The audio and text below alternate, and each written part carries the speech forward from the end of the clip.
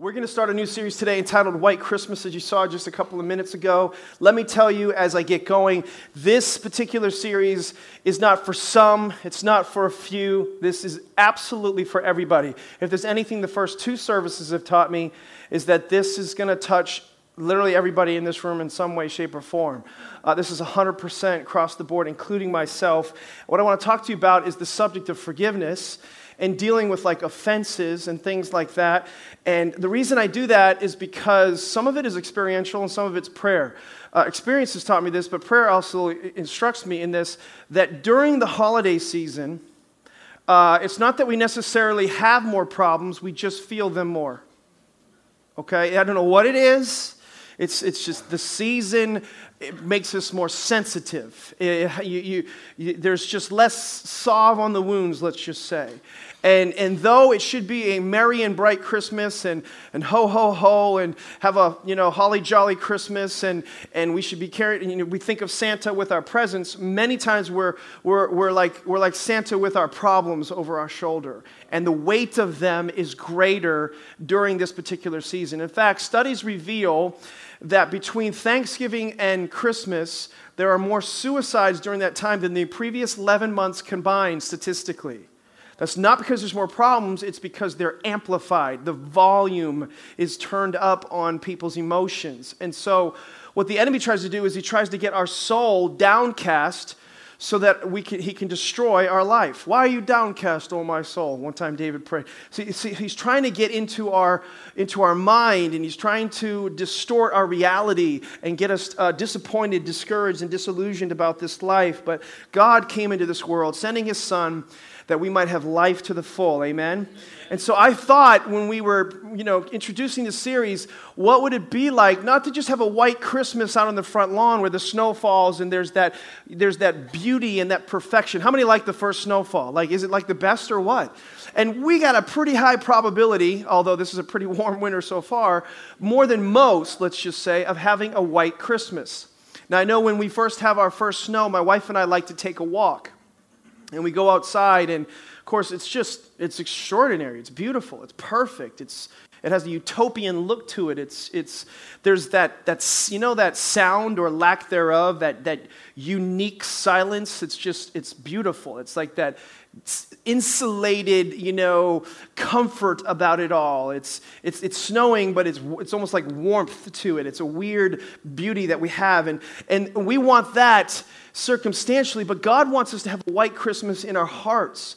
The Bible says that the kingdom of God is righteousness, peace, and joy. That's what he wants us to have, and that's an inside-out thing. So my vision for this series is that we would go into the Christmas season and not seek and desire just the external, circumstantial white Christmas, but we'd have a white Christmas in our soul. It's a condition of the heart. It's a purity, a freedom, a peace that he wants us to have here.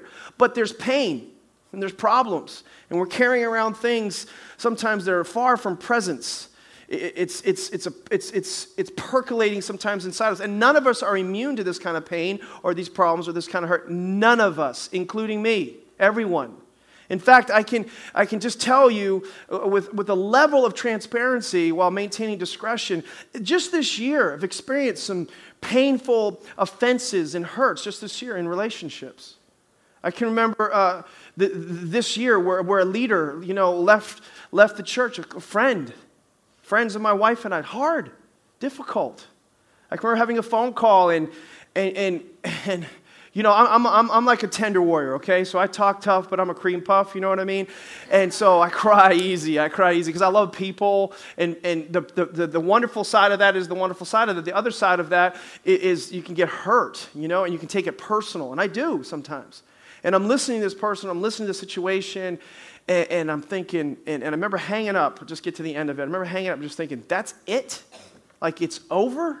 I want to call back, I can change. You know what I mean? Tell me what you want me to do. I'll fix it. I'll do it. I won't preach like that anymore. Or whatever.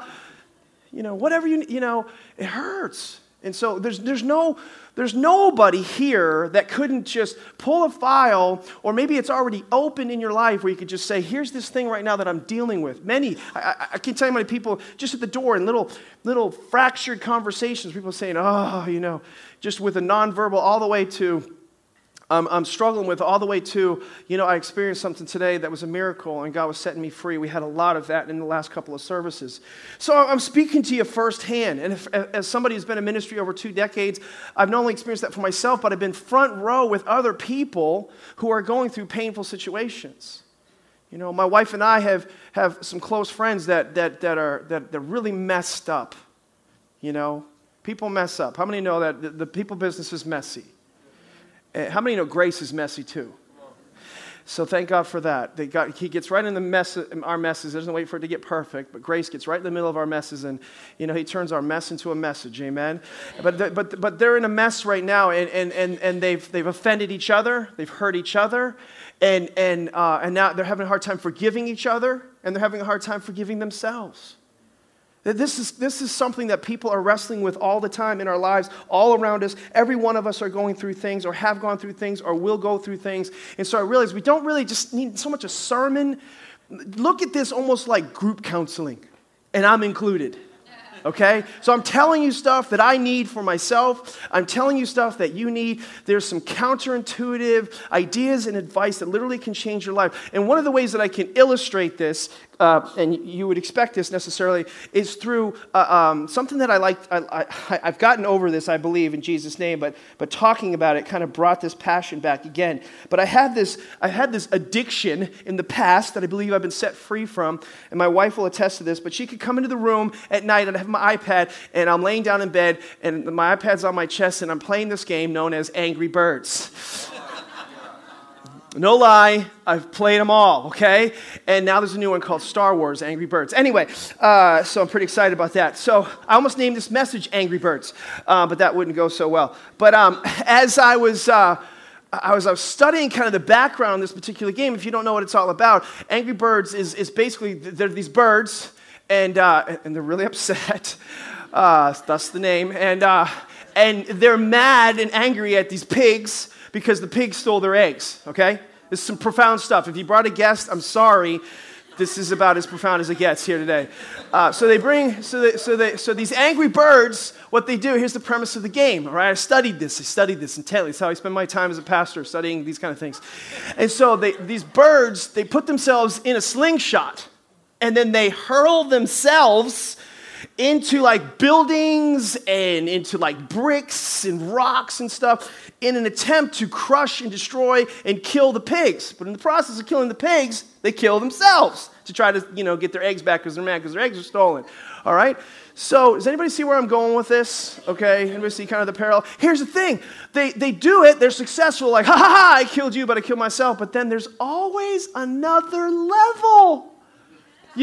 Like the pigs come back, and so you got to go to another level. It never gets over or goes away, and there's always more pigs to kill. What's ironic, though, and how I liken this to this message is, we are entertained by this, but in some way, we've bought into this notion that in order to get things right in here, we got to somehow harm ourselves to hurt someone else.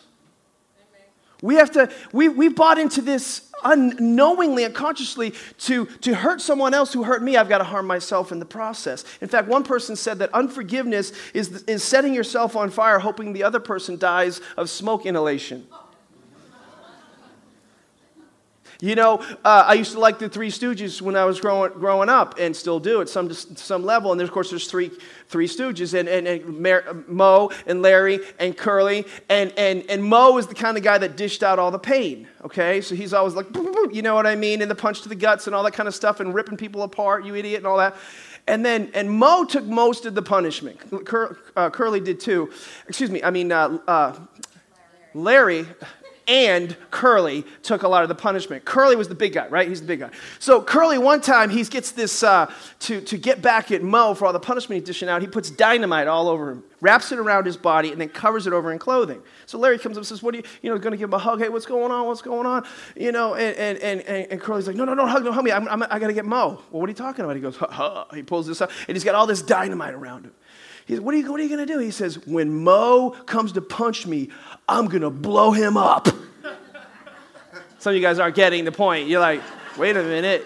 Yeah, that's the point. He's going to blow himself up. He's an angry bird, okay? Here he's trying to hurt somebody else, but in the process, who does he hurt? He hurts himself in the process. And so here's what I want to talk to you about today. We got to get over this stuff, but we got to realize the best way to do it is not always the way we think we're going to get free. So Isaiah 1, God invites us into kind of an appeal. He makes an appeal to us on how to get free from this stuff. Here's what he says in verse 18. He said, "Come now, let's settle this." In other words, let's not go on another day with all this junk in your heart, all these problems you're carrying around. Let's deal with this stuff, says the Lord. And then he gives what it looks like. He says, though your sins are like scarlet, in other words, it's like your problems, it's like you're bleeding everywhere. It's visible. Sometimes we think that our problems, that we're keeping them to ourselves, but actually no, it's bleeding out. Other people see it, even though we think we're hiding it. Though your sins are like scarlet, I will make them white as snow. Though they red like crimson, I'll make them white as wool. Now notice this line. So God wants us to have a white Christmas. God wants us to have a new reality on the inside of us, but here's the condition. If you will only obey me. You might want to underline or circle that line because it is critical to this message and to your freedom. And it just popped at me as I was reading this. God is appealing to us, inviting us, enticing us to a life of forgiveness, but there are promises that are always conditional. I'll give you this, but it's conditional upon this. And one of the reasons sometimes we don't experience what God wants us to experience, and people say things like this to me, like, I can't, you don't know my situation. You don't know the problems I see. They tell me why they can't forgive. And one of the reasons sometimes people can't forgive is because they don't understand what forgiveness is. One of the ways that we can understand what forgiveness is by first determining what it's not. So I'm going to tell you what forgiveness isn't, okay? To help you understand what it is and be able to receive what God has for you. Remember, though, that first really key promise is that it's conditional upon obedience. But here's understanding forgiveness, a few comments about that. Number one, we have a wrong understanding, okay? Pretty simple. In other words, how you define it will determine kind of what your outcomes. Your definitions of things will determine your destination with things. You have to understand what it really is. So to grow, I have this phrase, to grow here, sometimes you have to go there, but we don't know where we're going. We don't even know the direction that we have. And a lot of times we don't know the definition for something, which is similar to the direction for something. So here's understanding forgiveness. First of all, it's not minimizing the seriousness of the offense. Okay? So when somebody's hurt you, offended you, God's not like saying, no big deal, or just get over it. What's the matter with you? Pick yourself up by your bootstraps. It's not. It's a big deal. God knows it's a big deal. It's a problem, and so He's not trying to marginalize this. Here's another thing that forgiveness isn't. Forgiveness is not reconciliation. You have to understand what it's not to understand what it is. Forgiveness doesn't mean, sometimes people are resisting forgiving someone because they think you're saying, you mean I have to forgive him, therefore go back into the relationship with the person where it's toxic, where the behaviors are destructive, where the things that they're saying and doing, I just have to accept. No. Forgiveness is not reconciliation. Forgiveness is mutually exclusive of that. This is another way to say this. Like if I'm playing Angry Birds, forgiveness is a one-player game. It's a one-player game. In other words, I don't need this person to do something or change in some way in order for me to do it. Okay? Is everybody getting what I'm saying? In other words, if I want to be set free, it's not conditional upon what he or she does for me. God's the one who ultimately sets me free, but on this level, I dictate whether I'll be set free. It's a conversation that I have with me, not a conversation I have to have with somebody else. Does that make sense? And so people say things like to me, I'm not going to forgive that person until they say they're sorry. Well, then you've been made hostage by the definition you have for what forgiveness is. You put yourself in prison because you're saying they're going to determine whether you ever get free or not. And that simply is not biblical. We should not do that. It doesn't get us anywhere. Here's another thing about forgiveness. You getting something out of this so far? Forgiveness is not forgetting what happened. This is a big deal. Some of us have built unrealistic expectations, sometimes over time, let's just say. People say things like that, like I've forgiven, but I can't get over the pain. I can't get over the memory of this thing. This is what I would say to you. If we were in counseling, I'd say, you might not. You're like, Pastor, could you be a little bit more positive? I'm positive you may not get over it. The memory of it, okay? And I'm going to give you something, I'm telling you, I hope this can help you the way it helped me, but how many of you guys know Joyce Myers? Anybody? If you don't, just get on YouTube, please. Watch this lady. Okay, she's been used all over the world. Her testimony has been used literally all over the world. Millions and millions of people. I've heard her testimony several times. She was sexually abused by her father. And yet, if you want to see a visible, vivid depiction, illustration, transformation of a person because of the life-changing truths of the gospel of Jesus Christ, she's it. I mean, she's just it. When you think about the things that have happened to her. In fact, whenever she talks about it, she was talking at Hillsong, I think it was 2013, on the subject of offensive forgiveness. She says that 80% of the people respond and get set free when she talks about the subject. That's the anointing as a result of what happened to her. God used something and did something through her that is literally transforming the world. And so she shares in this particular message a detail that I never heard before because I've heard her testimony before, and I'll get to the detail in a second. But if you don't know it, she was basically, she was raped over 200 times. And she would say, not just 200 times, like I can tell you over 200 times, I can tell you exactly how many times. I remember every time and every detail vividly where my father raped me. That's what she'd say. She'd say it to this day. And yet, here she's been used mightily and powerfully all over the world to help people. Anyway, one day, this is the crazy part. You know, we sometimes get to a place where we decide, we know it's a decision, we forgive somebody, but look what God does. He takes it to another level with her. And one day, she wakes up and she says, God told me to call my dad and tell him that you're going to buy him a home and you want him to move to Atlanta where you live and you're going to take care of him the rest of his life till he dies. How many know that's another level of forgiveness, if you know what I'm talking about, right? Especially given what had happened to her, okay?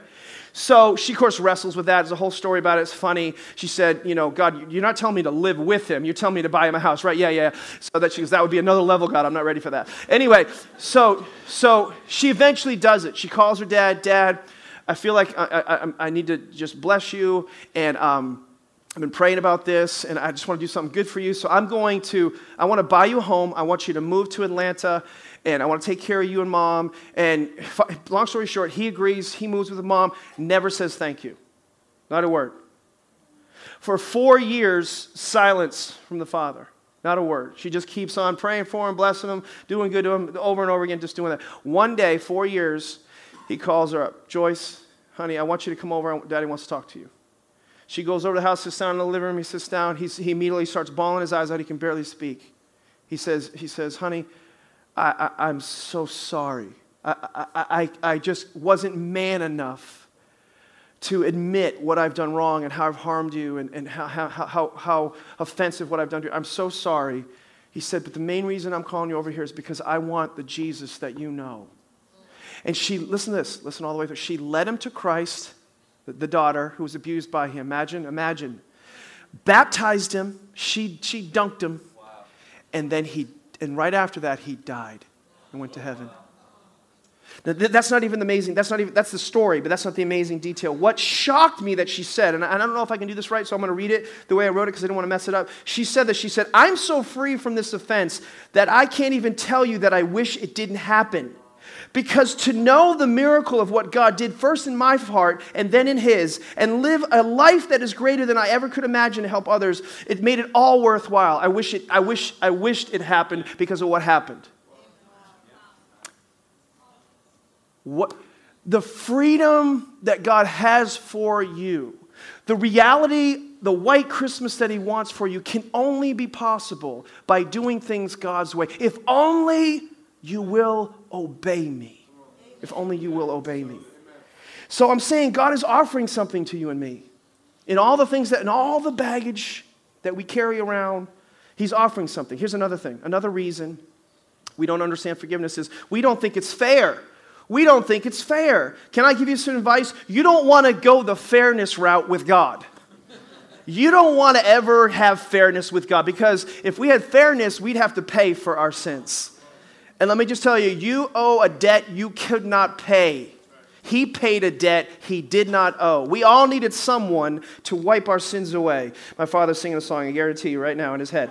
And but here's what the Bible says about this. Peter, like us, is dealing with people and all the offenses and problems and stuff. So Peter's having some people problems. In Matthew 18, you can read it. I'll kind of paraphrase some of this. He comes to Jesus and he says, when people do what people do, Jesus, and I could give you a list, how many times do you forgive them? And there's a whole Jewish tradition here, I'll tell you another time. But he says 77 times. He said 70 times 7. In one translation, it says 490 times you need to forgive them. Another translation, it says 490 times per day you need to do that. Which means like every 3 minutes you're forgiving somebody if you're up 24 hours a day, okay? That's a lot of times, okay? So he said, that's how much you forgive them. And Peter's like, what? So Jesus goes into a story, tells a story about a guy, a king, who's a wealthy man. And this guy owes the king a great debt. The debt equivalency then to now was $5 billion. How many believe $5 billion is a lot of money? Raise your hand. Okay, if you didn't raise your hand, I want to have lunch with you after church today because we need to talk. I need to get to know you. I can tell you about some good investments, the vision of Connect, etc. Okay? So it's a lot of money. That's the point. Okay? That's the point. So God's trying to use a story to tell Peter and others and all of us a contrasting point. You owed a debt you couldn't pay. So then this guy, oh my gosh, I owe this debt. He begs him, he pleads with them. And then God says, you know what? You owe me that, but I'm going to cancel the debt. And he lets him off the hook. So the guy goes away. You'd think his life would be just so different after that, but no. He goes and finds another guy who owes him some dough. And you know how much dough he owes him? He owes him $10,000, about 1/3 of a household income in the top 1%. $10,000. Now, I know I made a point earlier, but how many think $10,000 is still a pretty good amount of money? If it doesn't, again, let's talk after church, okay? I just want to spend some time with you. $10,000 is a lot of money, but how many also know that we could never pay back $5 billion, but I think most of us would agree we could pay back $10,000, right? It's the point Jesus is trying to make is it's incomparable. There was an infinite, inexhaustible, and there was an inequity between these two things. They're not comparable. Debts that we owed. One you could eventually pay. So Jesus is saying in this story, the $10,000, it's real. It has a weight to it. There's a debt to that. The offense it's the real deal. But you can release that when you release it, when you contrast it with the bigger debt that was paid for you. So then he goes on to say at the end of the verse, he says, shouldn't you have had mercy? Because this man didn't have mercy on this guy that owed him 10 grand. And he throws him into jail. And the people rat him out. And it goes back to the king. And the king is ripped. And he says, shouldn't you have had mercy on your fellow servant? Just as, everybody say just as. It's going to come up later. I had mercy on you. In his anger, the master handed him to the jailers to be tortured until he paid back everything he owed. Then this last line is so strong, but we need to receive it. It says, this is how my heavenly Father will treat each of you unless you forgive your brother from the heart. Whoo! How many know you don't like reading that one? You know, that's like, next, can I go to a psalm and proverb? Praise the Lord. Okay, so we've all been forgiven an inexcusable, inexhaustible, infinite debt when we see things the right way. Here's another thing about unforgiveness. We don't think what somebody did to us, this forgiveness thing, we don't think we can do it. We don't think we can actually get over it. People say things like, I believe what the Bible says, yep. I don't disagree with God, but Pastor, it feels impossible. Here's another counseling truth. It is impossible in your own strength. It is impossible. And a lot of times what happens is the enemy comes in. By the way, his job description, kill, steal, destroy, as we talked about earlier. And this is what he's lying to you, maybe even right now. He's lying to you. He's basically saying he's trying to consume and devour, as we know, but he tries to get you to buy a lie so your heart will die. He wants you to be resigned that this can never, ever change. Oh, man. One of his lies is this can't happen. It's impossible. And the truth is that he tries to get you to measure that lie you buy against your own abilities, your own strength, instead of against God's.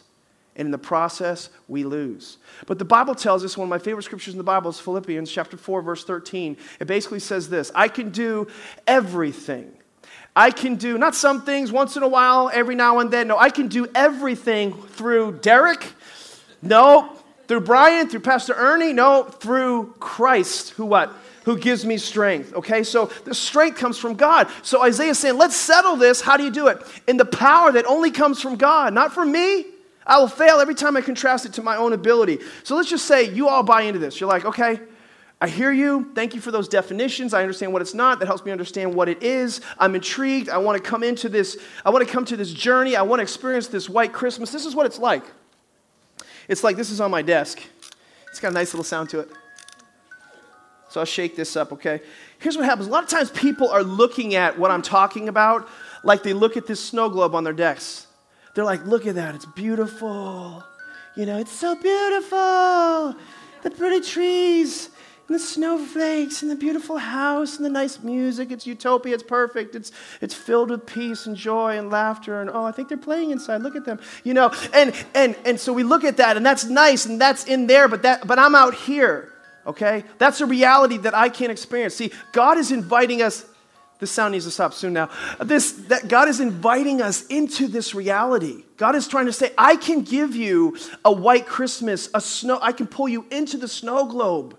But you have to embrace things that are seen through my eyes, through my ways. His ways are higher. His thoughts are higher than my thoughts. These things are for you. We can settle this if you will obey me. And you won't receive or instruction from the world. So there's two kind of steps in order for this to happen. I think this is in your notes, but there's a countercultural step and there's kind of a counterintuitive step. Here's the counterintuitive step.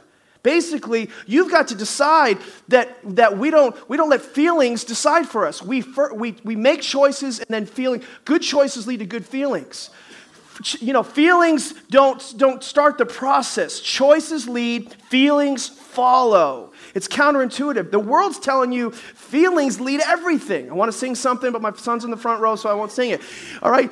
The world's saying that if you feel good, you do it. The world's saying that if that doesn't feel right, you don't do it. We can't follow this cultural mindset. It's counterintuitive that our choices guide us, and this connects to that obedience step. Is everybody with me out there? And so here's the countercultural one. If you listen to the world and its wisdom and its ways, your friends maybe sometimes give you this, then you won't obey. You won't do what necessarily God wants you to do. You only need obedience when you don't want to do it. Oh, I don't know if you understand how important that point just is. Like, what's the point of obedience? When you don't want to do it, you want to do this. You want to go with your feelings. You want to go with your intuition on something. You want to go with this default of the world. You only need obedience when you don't want to do it. I'm just encouraging you to obey God. You can settle these matters. Next week we'll talk about a thing that's so powerful, but you're going to come to these moments where you have to make a choice. And it's in those choices that your direction and your transformation will come when you make that choice. Can I have an amen? But forgiveness requires that you relinquish the ways of the world and the ways of man. That's what 1 Corinthians 1 is all about in your notes. It's saying that God's wisdom is like foolishness to man. It's like the lowly things, the weak. It's like God's trying to tell you to be a doormat, to be weak. No, he's not trying to tell you that. He's saying his ways are actually more effective and more powerful. And he does these things to shame the wisdom of this world. God chose the weak things to shame the strong. He chose the lowly things of this world and the despised things. Like he took somebody who was victimized, a true victim of abuse like Joyce Myers, to do what? To bring glory to God. The things that we're not what? Willing to do to nullify the things that are. He wants to take those things in your life and he wants to flip them and basically say, I will eradicate and erase the impact generationally that the enemy planned for you because of obedience to me. Oh, man. So there's a new reality. There's a snow globe reality, but we have to go into that. In order for that to happen, choices lead and feelings follow. But with those choices will come some behaviors. In other words, you can't say, oh, I will obey you and not do anything, right? So when tough stuff kind of is going down, this is not the easy part, but it will make it as colorful as we can. But if you've been mistreated, and I guarantee you have, if you've been offended, if he ran out on you, if she ran out on you, if somebody took your inheritance, if somebody spoke ill about you, if somebody maligned your reputation, if somebody misunderstood you, I hate to be misunderstood with a passion. I don't handle it well.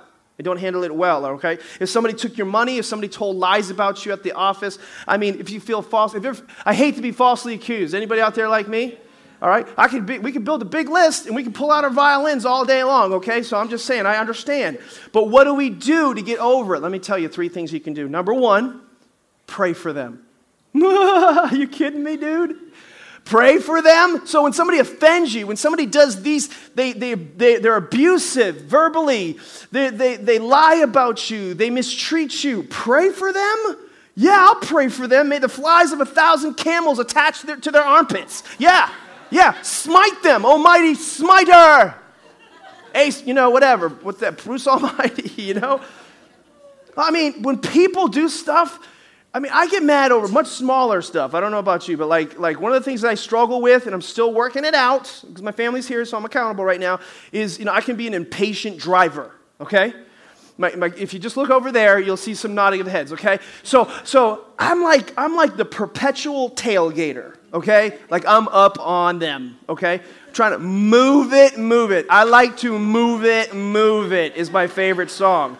Get out of, I'm important. Get out of my way. That's kind of, I don't know if that's going through my head, but that's how, move it. And then once they finally get out of my way, I'll drive by some 95-year-old, oh, isn't he a nice boy? And I'm like, oh, I'm sorry, but you shouldn't be on the road anyway. That's kind of what I'm thinking. So it reveals your character, But I need to pray for them. And sometimes my friends will say, just pray for them, get a verse and pray for them. I'm like, whatever, break the teeth of the wicked, or something like that.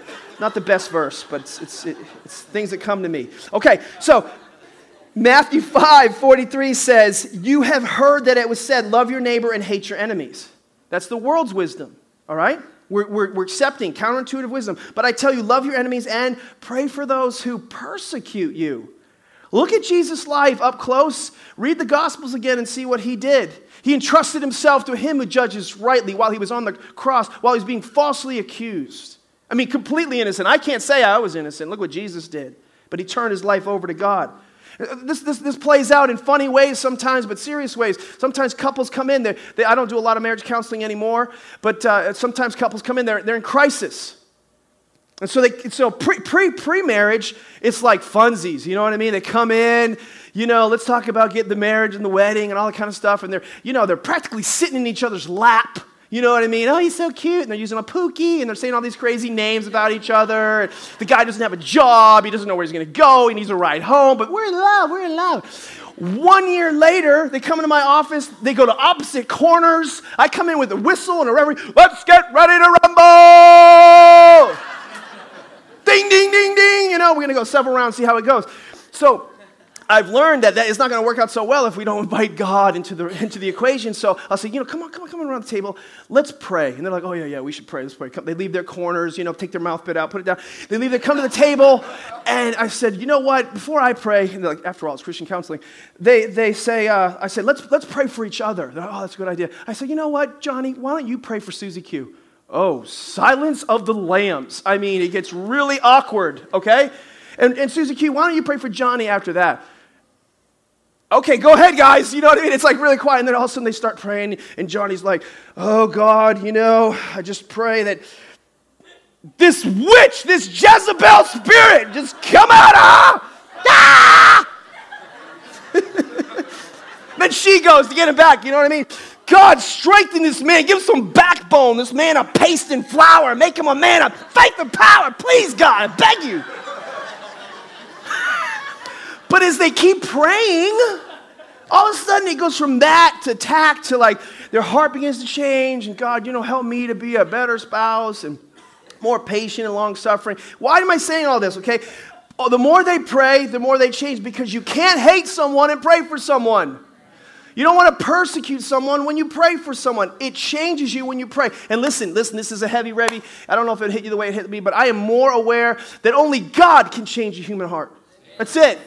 You can't. You can tee it up. You got to do your part. You got to be in the room. You got to open your mouth.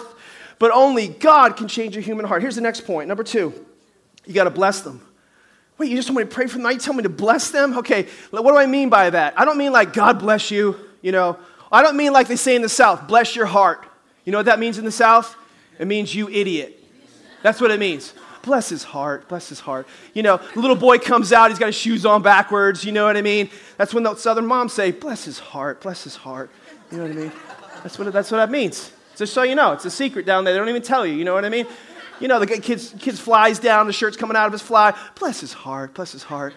Just think, you idiot. That's all that's happening. Anyway, so I'm not talking about that kind of bless, okay? The Bible's kind of bless it's referring to our words. It's referring to our words. It's when you don't curse people. The Bible says blessing and cursing should not come out of the same mouth. But how many know it's hard? Like I prayed for him. I prayed for him. Whoa, you were convincing, pal. Must have really got heaven on that. But when you talk about blessing them and speaking well of them, oh man, I don't know about you, that's tough. Anybody else? Nobody else? Any takers? That's tough for me. Especially when they've done certain things to you. It's like, I'm going to pray for them. But then somebody comes to you and they kind of entice you into they bait you in. You know what I mean? Have you been praying for someone? Yeah, I've been praying for someone. Oh man, can you believe they did that to you? Yeah. Yeah. And before you know it, they're saying certain things and you're in this conversation. Now you're speaking bad about them. Listen. Obey God and bless them, okay? Do not curse them with your words. What goes around comes around. If you look at Ronda Rousey, she was not blessing Holly, okay? Look what happened to her. Some of you guys who know the fighting scene, you know what I'm talking about. She might have done a little better if she blessed her. God bless Holly. All right, Luke 6:27, it says, but I tell you, hear me, love your enemies, do good to those who hate you, bless those who persecute you. Romans 12, bless those who persecute you, bless and do not curse. You say, but it's tough. I know, but how's it working out for you? How's it working out for you the way that we're doing it? You have choices in this thing. But they tick me off. I understand that. Yeah, but they got these cryptid messages on social media. Yeah, but they're trashing my name all through the town. Bless them, pray for them. Watch what happens.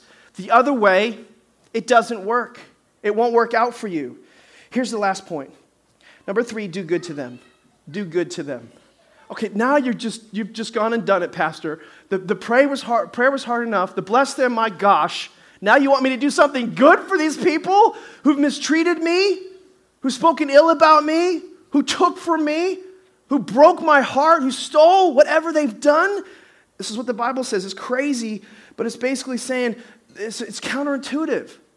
What about those people, those people that you're driving and you look in your rearview mirror and they're really, I've been on the other end of this and they're really mad, you know what I mean? And they're just giving you certain hand signals, you know what I'm saying? You know what I'm saying there? So you just pull over, just let them go, do good. Don't give them extra hand signals, just let them go. Let them go, be blessed, hallelujah, Hi to you too, that sort of thing, all right? Here's what Romans 12 says, do not repay evil for evil. 2 wrongs do not make a right. This is our tendency. This is the wisdom of the world. We need to trust God with justice. Be careful to do what's right in the eyes of everybody. In other words, not just people you like. And then it goes, if it's possible, as far as depends on you, or as much as lieth in you, as one translation it says, I think in the King James, live at peace with some people that are good to you. No, it says everyone. Don't take revenge, my friends, but leave room for God's wrath. In other words, God's saying, step back, watch me take care of it. I did it for my son. I'm going to do it for you too. He says, for vengeance is mine. I will repay. Let me handle it. On the contrary, here's what I want you to do, son, daughter. Here's your role. If your enemy is hungry, feed him. If he's thirsty, give him something to drink. In doing this, you will heap burning coals on his head. He will be like, what are you doing? It will literally transform the chemistry of the connection between you and that person because you are following counterintuitive, countercultural advice from the Creator. It changes everything. Do not be overcome by evil, but overcome evil with good. Now you're saying, I don't like it. I know. I'm not asking you to like it. I don't like it. I'm just saying it works. Try it. I'm inviting you to try it.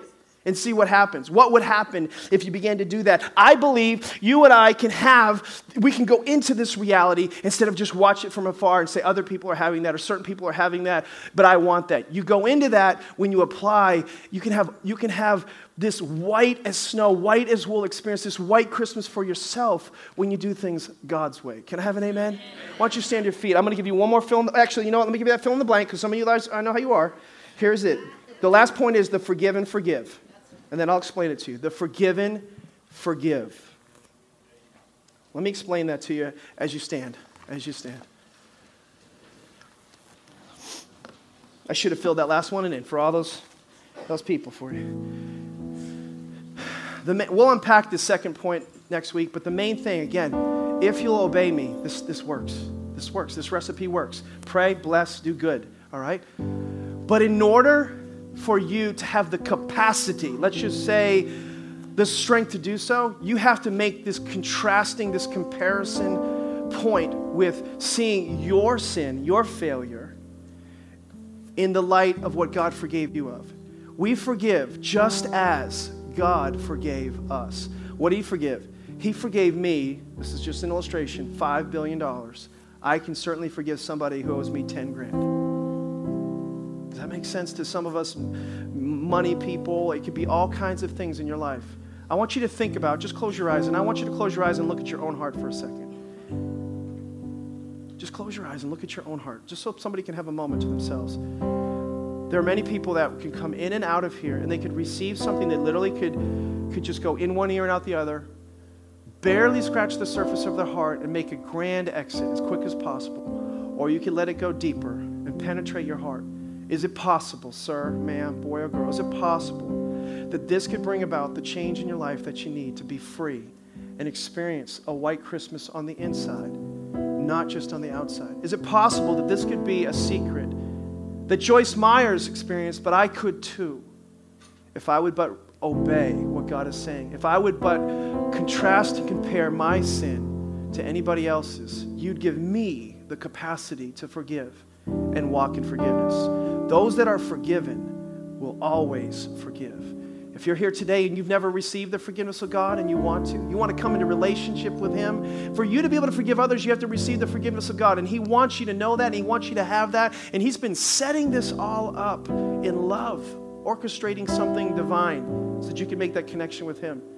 If you know he's doing that in your heart right now, I want you to not wait, not hesitate, but I want you to raise your hand and say, pray for me right now. Pray for me. Pray for me. God bless you. God bless you. God bless you. Yes. Yes, sir. Thank you. Yes, ma'am, over there. That's awesome. Yes, ma'am, back there. That's awesome. Yes, ma'am. Yes, in the back. Thank you, sir. That's awesome. Yes, over there. That's awesome. God bless you for your courage. Church, would you pray this prayer with me? And those that raise your hand as well, would you say, Jesus, I want a new reality. Make me a new person from the inside out. Your word says you do that. You make me a new creation in Christ Jesus. I accept what Jesus did for me so I could be that person. I thank you, God, for it in Jesus' name. Now let me pray for you. Father, for every person who prayed that prayer, I pray they would experience and know inside, not just outside, the forgiveness of God so they could forgive others. I pray that you begin to release them. Literally, as they drive home today, something begins to happen on the inside of them, and they're being changed from the inside out. It's transformational. There's no explanation for it. They don't understand what's happening. God is doing a surgery on your soul. That's what's happening. You're being set free so you can help others be free. He's doing a Joyce Meyer in you. He's doing a Jesus work in you, and it's awesome. Let it happen in Jesus' name. I pray, God, for lives to be changed because of what happened today, and we thank you, and we give you praise. And everybody said, amen and amen. Come on, let's give the Lord praise.